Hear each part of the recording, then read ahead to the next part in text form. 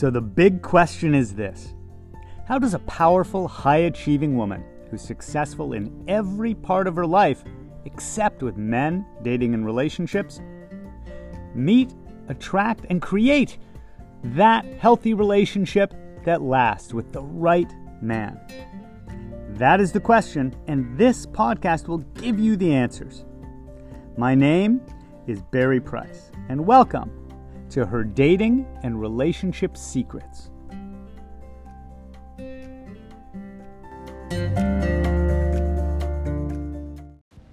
Secret number 117, what you watch and listen to is very important. Ann and I watch different movies, TV shows. Sometimes we're listening to podcasts or watching things on YouTube, and I'll comment. Whenever I hear something or watch something, I'm like, oh my God, that is totally destructive to any women who are watching it, who are trying to have healthy relationships or better dating. Because the messages we're getting from watching things influences our thinking. I mean, we understand that if we watch a horror movie, it's going to put us in a scared, emotional state. If we watch a comedy, we'll be in a laughing or more joyful state. But the things we're watching can also reinforce our thoughts. They can confirm the things that we already believe or are afraid of. Somebody after a terrible divorce might want to watch Waiting to Exhale and watch a bunch of stuff that reinforces the experience of feeling crappy about how men can be. But that doesn't always make it healthy and helpful at changing beliefs and changing your results. So some of the things that I've been commenting on recently while we've been watching them were the lessons that can come out of reality TV shows or some of the Netflix shows that can be on. Dash and Lily is a current Netflix show that is one with actually some good romantic lessons. It's actually one that you could take some positive things from around focusing on yourself, non-attachment, not chasing. All of these things that we need in order to have a healthy, balanced relationship, or to date in a way that's healthy, where we don't give ourselves away.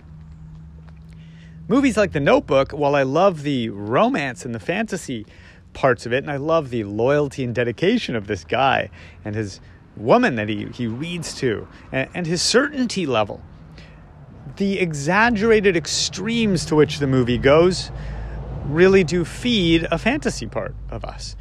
A love that's forever and a love that is so certain from the moment he set eyes on her, he would do anything, even for decades.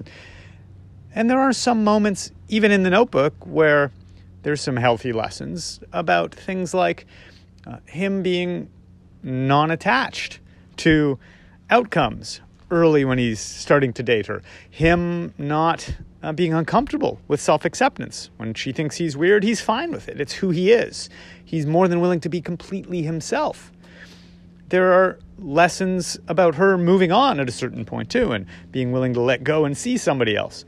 But at the same time, The Notebook is rife with over-exaggerated fantasy, the things that fairy tales ruined us with.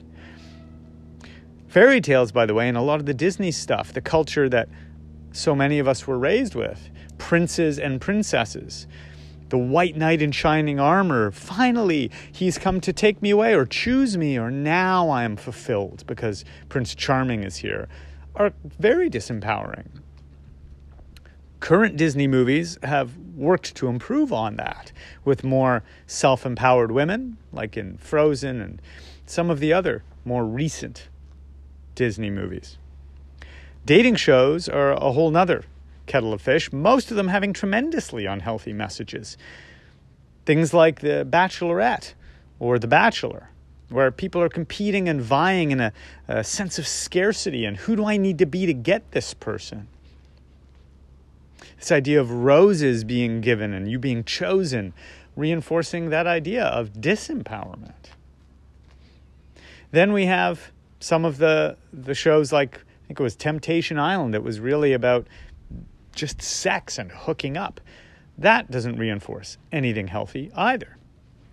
There have been some other recent series that have been a little more based on getting to know one another and seeing how well a relationship works when you fall in love without seeing each other and then have to go back into the real world and get to know one another. Some of those are very interesting social experiments and romantic experiments. So as a professional in this area, I really enjoy watching those. But choosing what you're watching, including YouTube videos, people like me that you're listening to, following online or through podcasts or in any medium that you're consuming, including books, the messages you're putting into your mind are going to affect what you believe, and that will affect what you're willing to do. It'll affect your choices and actions.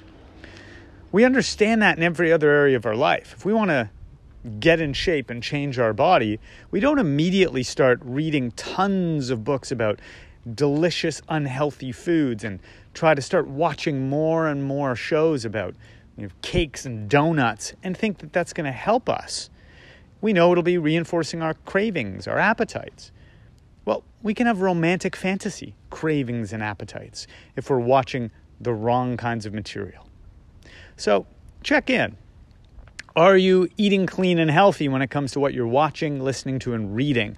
What are you feeding yourself in this area of love beliefs and romantic beliefs? If it's not a healthy diet, then you're not going to have healthy results or a healthy relationship.